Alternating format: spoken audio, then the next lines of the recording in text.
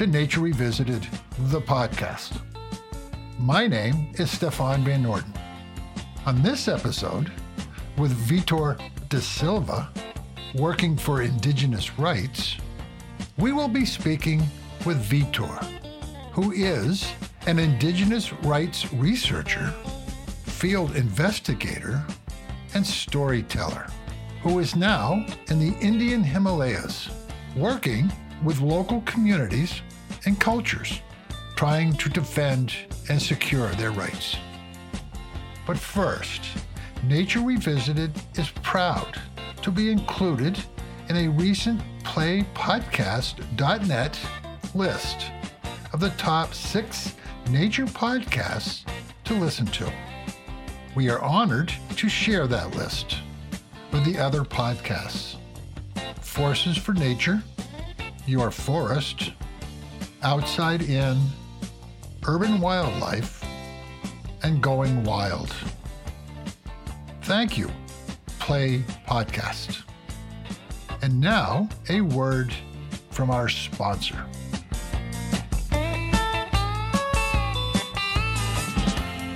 Hi, my name is Jonathan Siegel, and I'm proud to sponsor this episode of Nature Revisited. Today, you'll hear the fascinating tale of Vitor da Silva, a Portuguese anthropologist who's dedicated his life to defending and advocating for threatened indigenous people all over the world. He's worked with local groups in the Himalayas, the Amazon, and Africa. These people have typically lived symbiotically with the natural world for thousands of years, but are increasingly threatened as development, resource depletion, and climate change encroach upon their traditional cultures. Listen to this installment of Nature Revisited and find out how Vitor da Silva is helping them push back against the forces that are undermining their way of life. I hope you enjoyed today's episode, and remember, for a small contribution, you too can sponsor an installment of Nature Revisited. So Vitor, let's start with you growing up in Portugal. How important was nature? And was nature a part of your culture? I grew up in a small village in the present-day city of Guimarães, which is known to be the birthplace of Portugal. My village was situated on mountain slopes, which have been home to hunter-gatherer tribes who worshipped the landscape a long time ago. It was a pristine environment that served my ancestors for generations, but from the moment Christianity took over many centuries ago, this connection to the natural world was immediately disrupted and the world of my ancestors deanimated by an alien desert religion. Through the centuries, the sacred meaning that my people attached to the native forests began to fade away, and today a monoculture of non-native eucalyptus trees permeate the landscape, replacing the pristine native forests that served my people, and this only to cater for the new globalized ethos of development and progress that resulted from the Industrial Revolution. Although there are still remnants of nature worship in some of our rituals, as well as old healing practices that I saw my grandmother and later my mother practicing, other knowledge of medicinal plants, which is almost entirely gone. I was lucky to have spent my childhood in the forests. I was free to roam with my friends, to fall from trees, and even to get lost.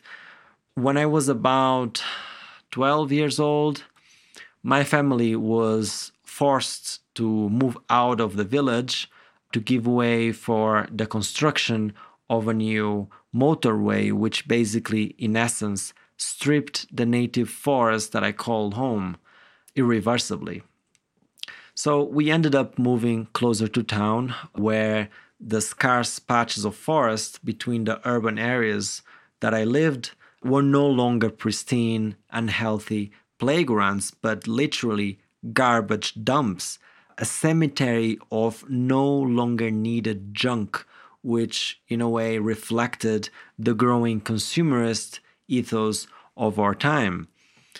This shift in my life was catastrophic. I no longer had a refuge in the natural world, and my life was, I can say, shaken to the core at that time. And living in this broken, alienating environment, I also struggled to make meaningful relationships with other kids of my age who spent most of their days at home playing video games, overprotected by their parents. The next few years of my life were very difficult. I even stopped turning up to school for a period of about 3 years. Instead of taking the local bus to school with the other kids, I would walk in the other direction for about 10 miles every morning to the nearest native forest where I would spend my days. Was there any indication growing up that you would someday be working with indigenous communities all over the world? No, not at all. I did not even know what the word indigenous meant, to be honest. Like any other child growing up in the Western world, indigenous translated into the Indians of North America, a people of the past, as if they were erased by some sort of natural law of human progression. However, meaning always governed my life from an early age. If something did not intuitively feel meaningful, my tendency was always to reject it. And that is why I refused to follow the status quo, which translated in practice in me rejecting mainstream education and Christian indoctrination. And eventually, my life followed its course, but it wasn't until living with an indigenous community many years later, as part of my anthropology studies, that I regained some sort of a sense of purpose. And in these communities, I really found hope. For the first time, I remember seeing children being encouraged instead of overprotected, elders respected rather than discarded, and the importance of their teachings to humanity were obvious to me, as it was their suffering also at the hands of a colonial state. From that first experience, my path was clear: to embark on this lifelong mission for the peoples of the world, to be a facilitator in them communicating their own stories of hope and struggle. What was it that caused you to leave the Portuguese army? And can you share your story of becoming an anthropologist? I never planned to become an anthropologist. To be honest, growing up, I did not even know what the discipline of anthropology was. My decision to follow this path happened later in life as I tried to make sense of human suffering, secular upbringing, and the meaning of being alive. And like any other boy growing up in the so-called developed world, I had little to no structure in my life apart from the mandatory school curriculum that taught me useless facts about distant lands. So, besides being made to memorize data for school exams, there was no real experiential learnings that enhanced my day-to-day life.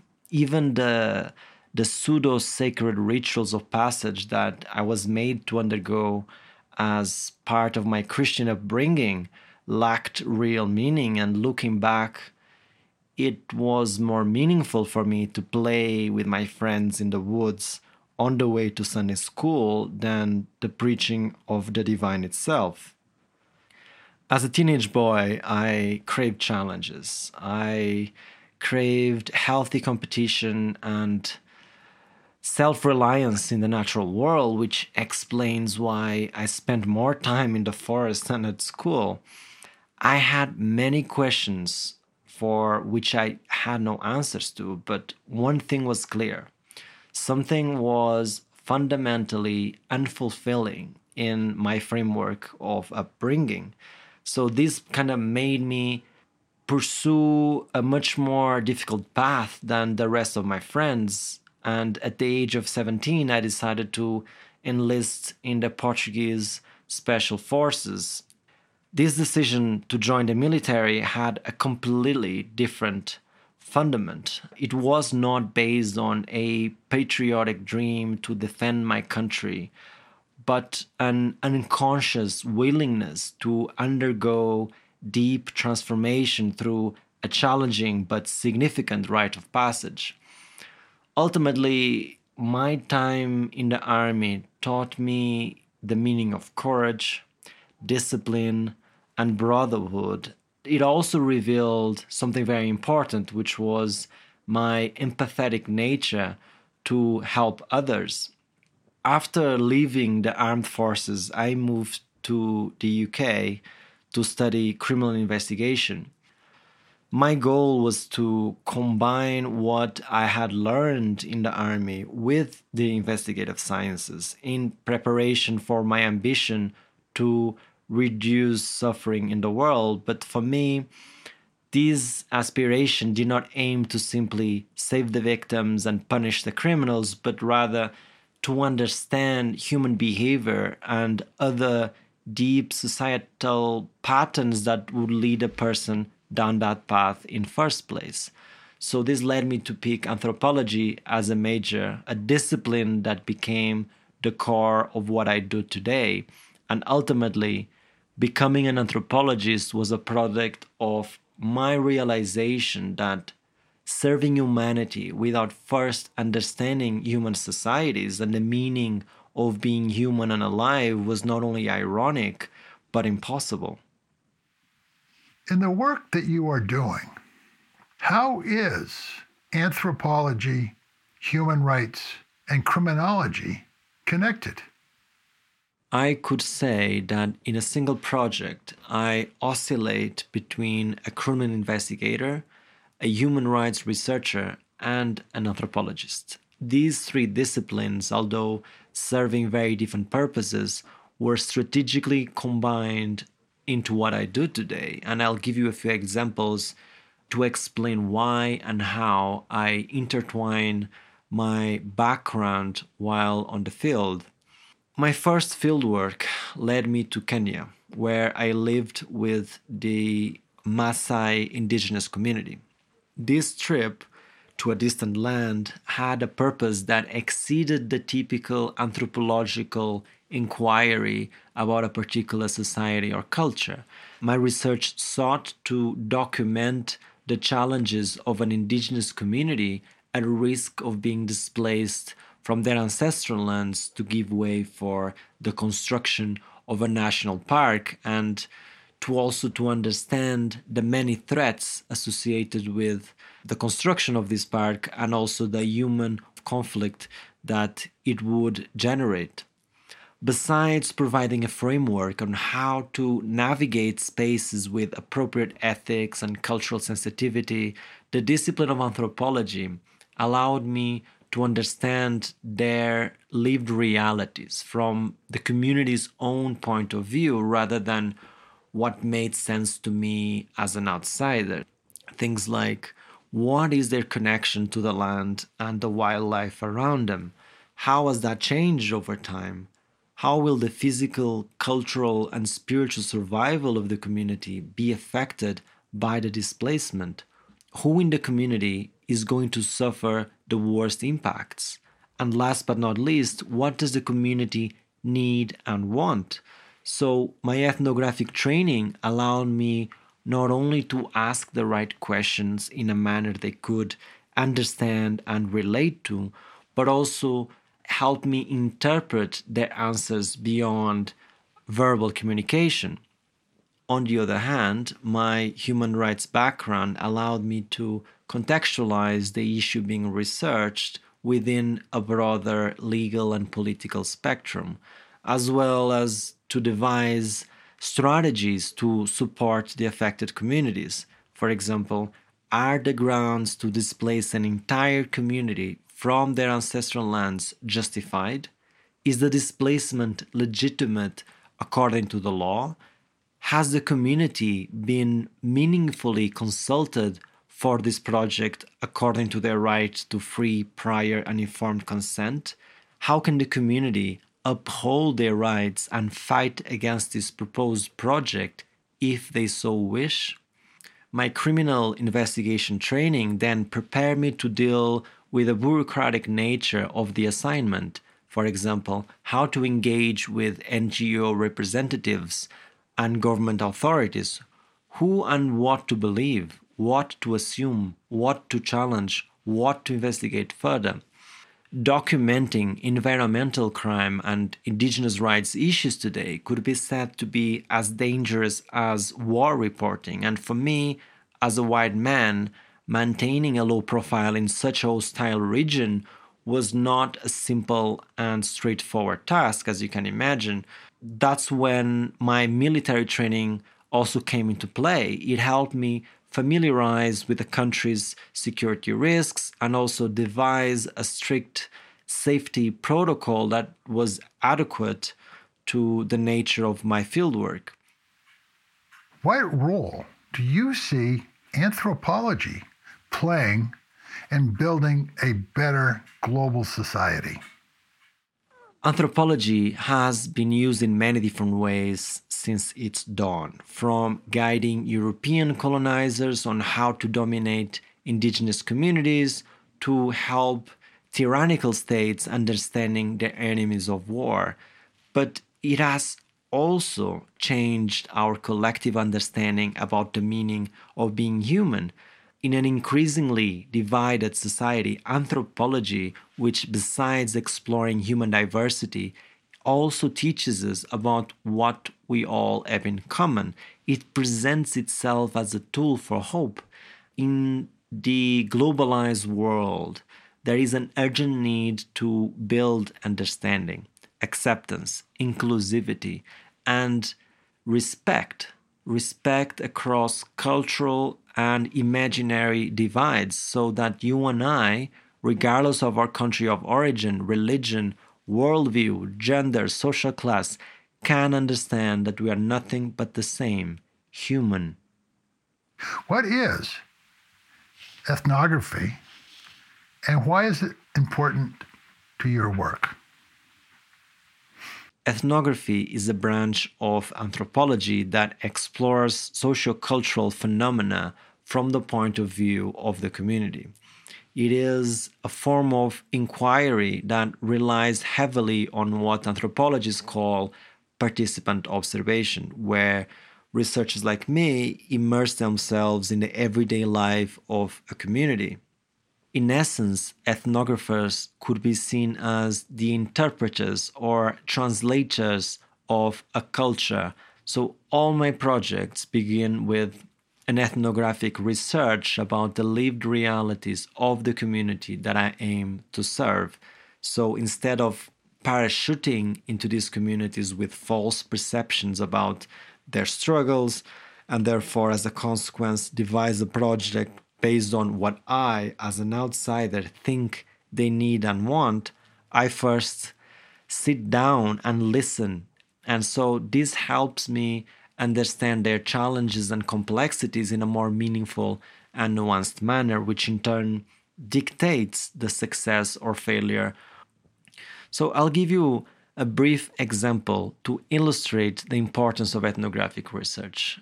Also of what happens when such approach is not followed before the implementation of quote-unquote well-meaning projects.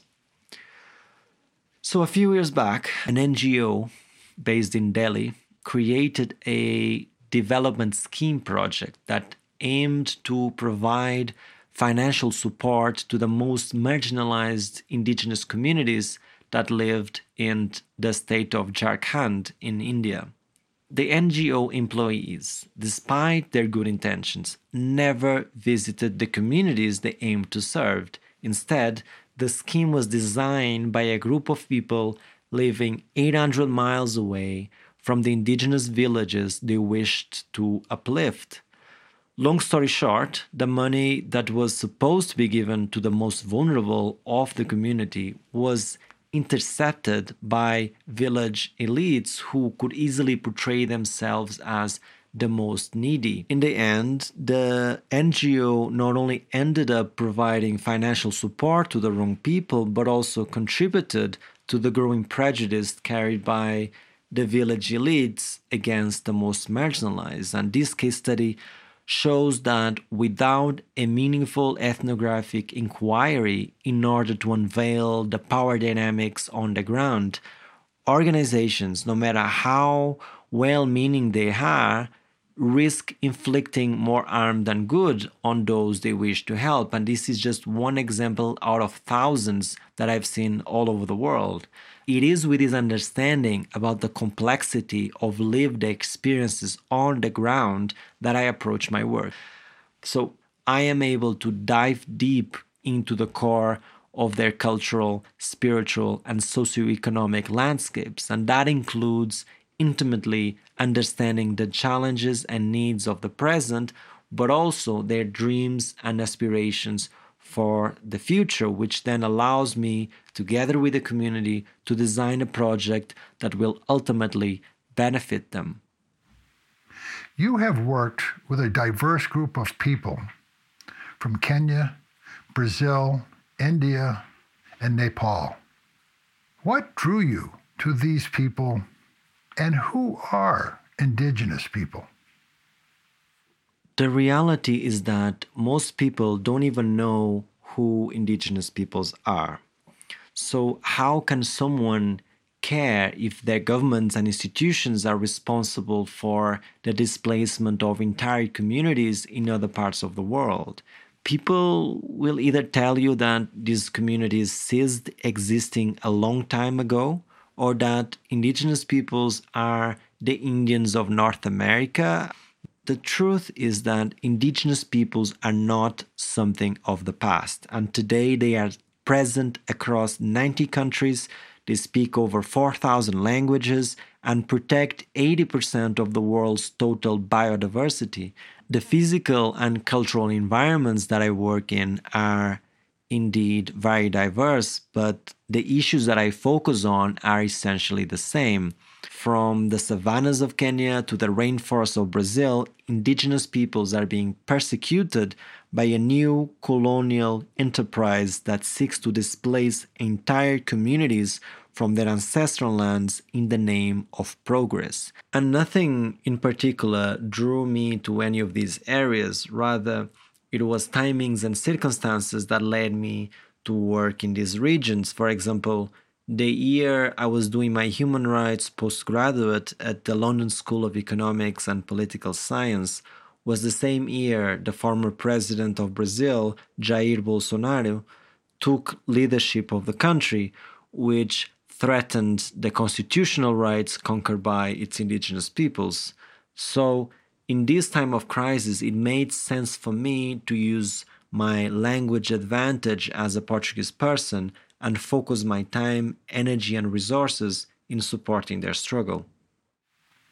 Can you describe the work you have done with these communities in different parts of the world?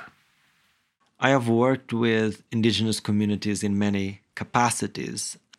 There's no predefined panacea that will solve all their problems, in the same way that there isn't a single methodology that will eventually solve all their crises. So each community has their own peculiarities and challenges. Some of the work that I have done included leading undercover field investigations to scrutinize and expose human rights abuses. I have worked to facilitate knowledge transfer and cooperation between neighboring communities in the Amazon. I have spent a considerable amount of time documenting the impacts of development projects such as coal mining on indigenous lands. I have assisted Amazonian communities in tracking land invasions and illegal logging. In Kenya, I worked closely with communities to devise solutions to tackle human-wildlife conflict and the issue of displacement for national parks. And more recently, I began working with my neighboring rural communities here in the Himalayas to devise a project that aims at protecting and safeguarding their sacred cultural heritage, which is today being looted by outsiders. So as you can see, I don't show up to these communities with a predefined solution or methodology. I don't have an agenda, nor I am held by the strings of an organization. So my projects are always framed by the community's own priorities, needs, and ambitions for the future, not what I, as an outsider, think they need. And to be honest, I don't really like the idea that, Vitor is helping indigenous peoples, Vitor is supporting indigenous peoples, because it kind of takes you away from the problem. There's no space here for the researcher being a hero. The point is that the heroes are the communities themselves who day in, day out fight for the survival and the survival of their future generations. And so what I can do, what I can contribute with, if I can say, is the skills that I've gathered along the way. How do you see the line between helping and interfering when it comes to indigenous cultures? And is that line moving? Our growing awareness about the colonial past and the devastating impacts that our ancestors have caused in distant lands has resulted clearly in behavioral shifts in the way we think and relate to our culture, the peoples that have suffered centuries of colonization. Of course, I have received criticism working with indigenous peoples, and what is interesting to me is that all of them come from white people who have feelings of guilt, and so they withdraw themselves from the issue. However, I do not think that feeling guilty about the past and withdrawing from speaking about or acting on these issues is going to address any historical injustice. In fact, it does not help anybody. If nothing else, these feelings only prevents one from using their privilege and opportunities to redress these injustices by working in partnership with these communities. And my work is proof that indigenous peoples are not against it, and that working together in a spirit of shared learning is possible by an ethical framework of reciprocity designed by the affected community themselves. And that is an approach that has their dreams, hopes, and needs at the core. And again, not what I or we as outsiders think they need and want. And no culture is perfect, but that should not prevent us from acting. Are you connected with any organizations? Due to the complex and sensitive nature of my work, I choose to implement and execute my own projects. I have worked as a consultant for different organizations in the past, but I am not affiliated with any of them. I've chose this freedom to work independently because it allows me to connect with communities at a completely different level without the baggage of an organization's agenda. And in this way, I am free to spend months, even years, living with the community in order to understand their lived realities from their own point of view in order to meaningfully serve them, rather than setting up a project based on what a manager from a foreign organization sitting on the other side of the world think they need and want. So the only downside of this is, of course, funding. Most of my projects have been self-funded, and I answer to no one but the communities themselves. And That is the path that I've chosen. And although I come from an economically underprivileged family, I have never allowed money to be a factor in my major life decisions. But I'm very thankful for this because I saw all of this as an advantage, because it cultivated within me a work ethics that is just beyond comprehension. While my family was asleep, I was working. While my friends were out late partying, I was working. From an early age, I knew that I will not be able to buy opportunities, that money was not going to be the factor in me graduating from one of the best university institutions in the world, but that I would have to own everything, every step of the way. I knew that if I focus on being the best, if I focus on making the most of my time and resources, opportunities, doors would inevitably appear and open to me. And, here I am today, living in a Himalayan village, rich with life and meaningful experiences. We know that the climate crisis is having a particularly negative effect on Indigenous people all around the globe, and that their existence is being threatened. Is the climate crisis really pushing a lot of these cultures to the edge, and that their time is running out?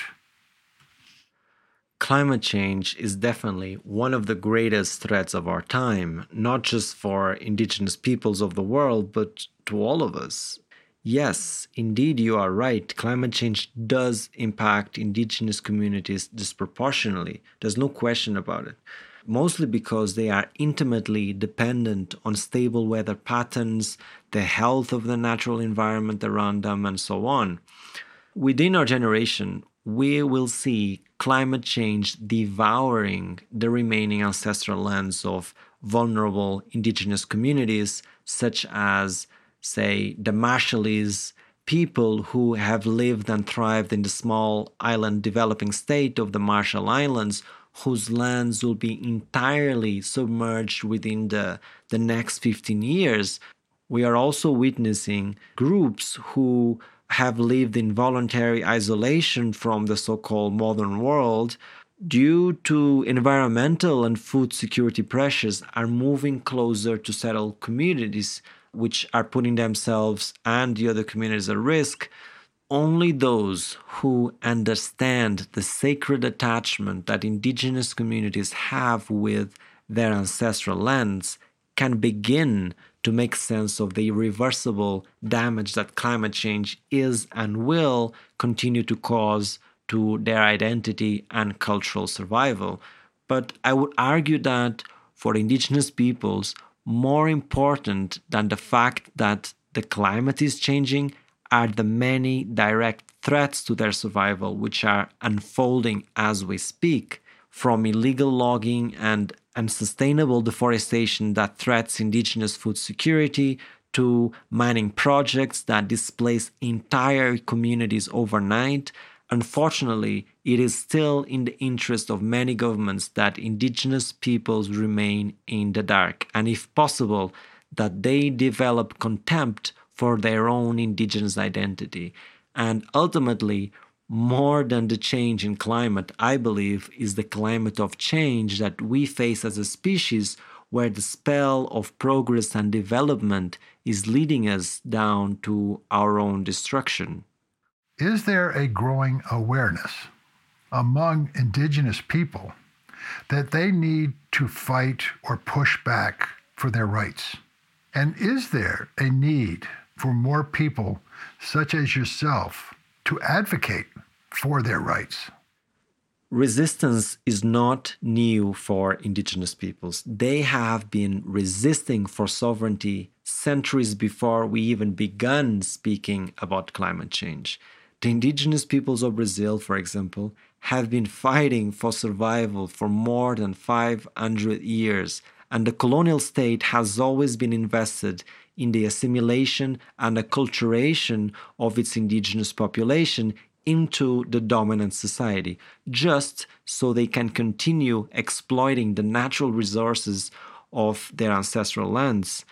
with regards to your second question, I don't think the question should be whether there is a need for more people like me, but rather, why do people like me even have to be involved in this? Why is it me that is here in this podcast talking with you about this and not them? Why are spaces not yet available for the affected communities? It is a long process, you see, and it is changing. That is my goal, to create such spaces at the national, local even, and international levels so that communities can speak directly about the problems affecting them. You have said that no culture should be represented over another. Is there a tendency towards romanticizing certain cultures over others? Absolutely. The Western perception of indigenous cultures has changed over time, at least to some degree, from the old colonial idea of the primitive savage to this new idea of indigenous peoples as the guardians of the forest, although the former still endures. So the way I see this is that in one side of the political spectrum, you have a conservative ideology that believes that there is nothing to learn from indigenous peoples and that they should just surrender to Western capitalist ways of seeing the world. On the other side of the spectrum, you see a growing belief that indigenous peoples are some kind of supernatural wizards of the cosmos who are going to save all of us. There is also a growing New Age culture that, in my view, tokenizes and appropriates and misrepresents sacred elements of indigenous cultures, trying to fill the void of meaninglessness and nihilism that we see here in the West. So the truth is that indigenous peoples are people like you and I. And ultimately, I believe that it is as easy to romanticize them as it is to ignore their teachings. And to be honest, none of these concepts are helpful. Your work has explored the importance of the sacred and ritual among indigenous people. How important do you think it is that the developed world starts to incorporate those values into our lives? And what can we learn from these groups? We have been deanimating the world since the Enlightenment period. We have discarded the myths and ritual that held us together. We replaced belief with rationality. We dismissed ritual and mysticism as superstition. We literally burned people at the stake for essentially practicing their own animist rituals, which were often taken by intellectuals of the time as a threat, a dangerous and evil expression that ought to be eradicated. And we have ridiculed the sacred and dismissed the importance that rituals have in unifying communities. And we are spiritual beings. Human beings need myth to explain the world and their place in it. It is who we are.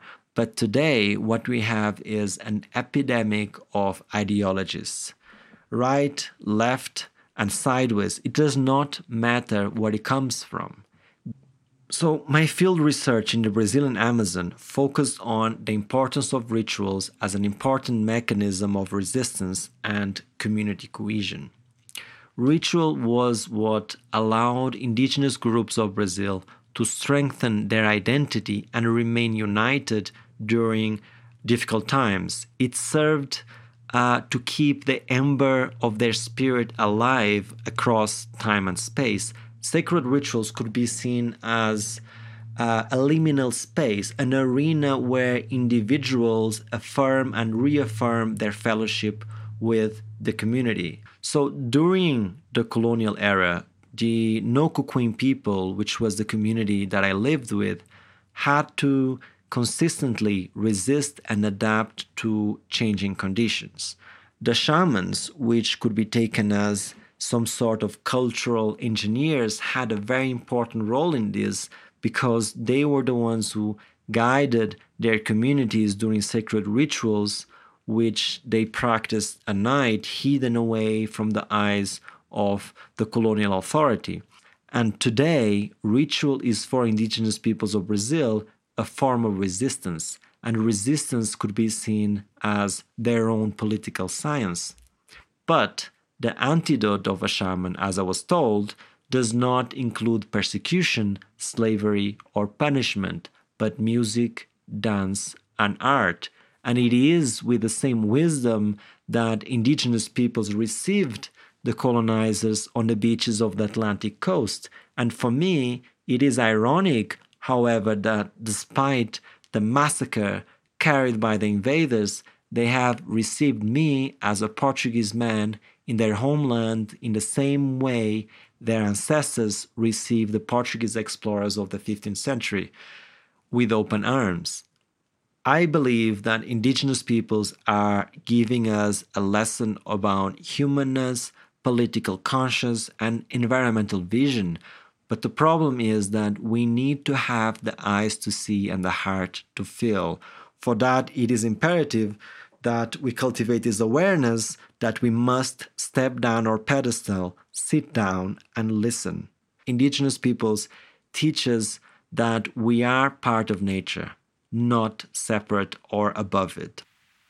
What do you hope people will gain from the work that you are doing? There are many components in the work that I do. That is why I don't, and sometimes can't, engage with my audience as much as I wanted.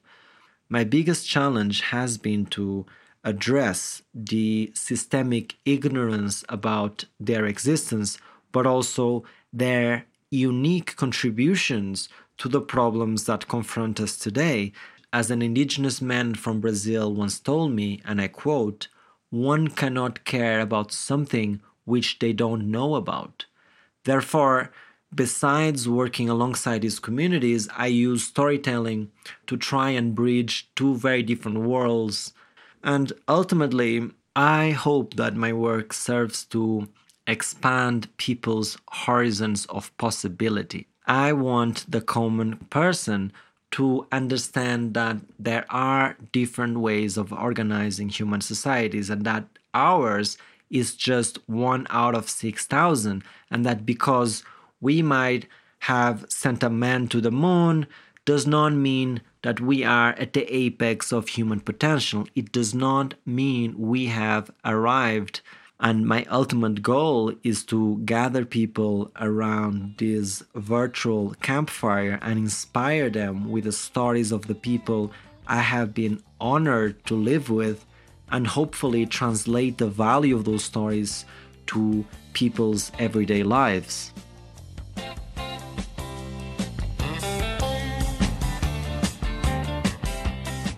I hope you enjoyed this episode with Vitor da Silva, and that you visit his website, vitordasilva.org, to learn more about the important work he is doing helping indigenous people. I would also like to thank playpodcast.net for their recognition of Nature Revisited. And thank you to Jonathan Siegel for sponsoring this episode. I hope you will share Nature Revisited with family, friends, and colleagues. And follow us on Facebook, Instagram, and YouTube, or on our website, NoordenProductions.com. That's Noorden, Noorden, Productions.com. The music for this episode is Sultans of Swing by Dire Straits. Nature Revisited is produced by Stefan Van Noorden and Charles Gagan. And I hope you will join us for the next edition of Nature Revisited. And in the meantime, do remember, we are nature.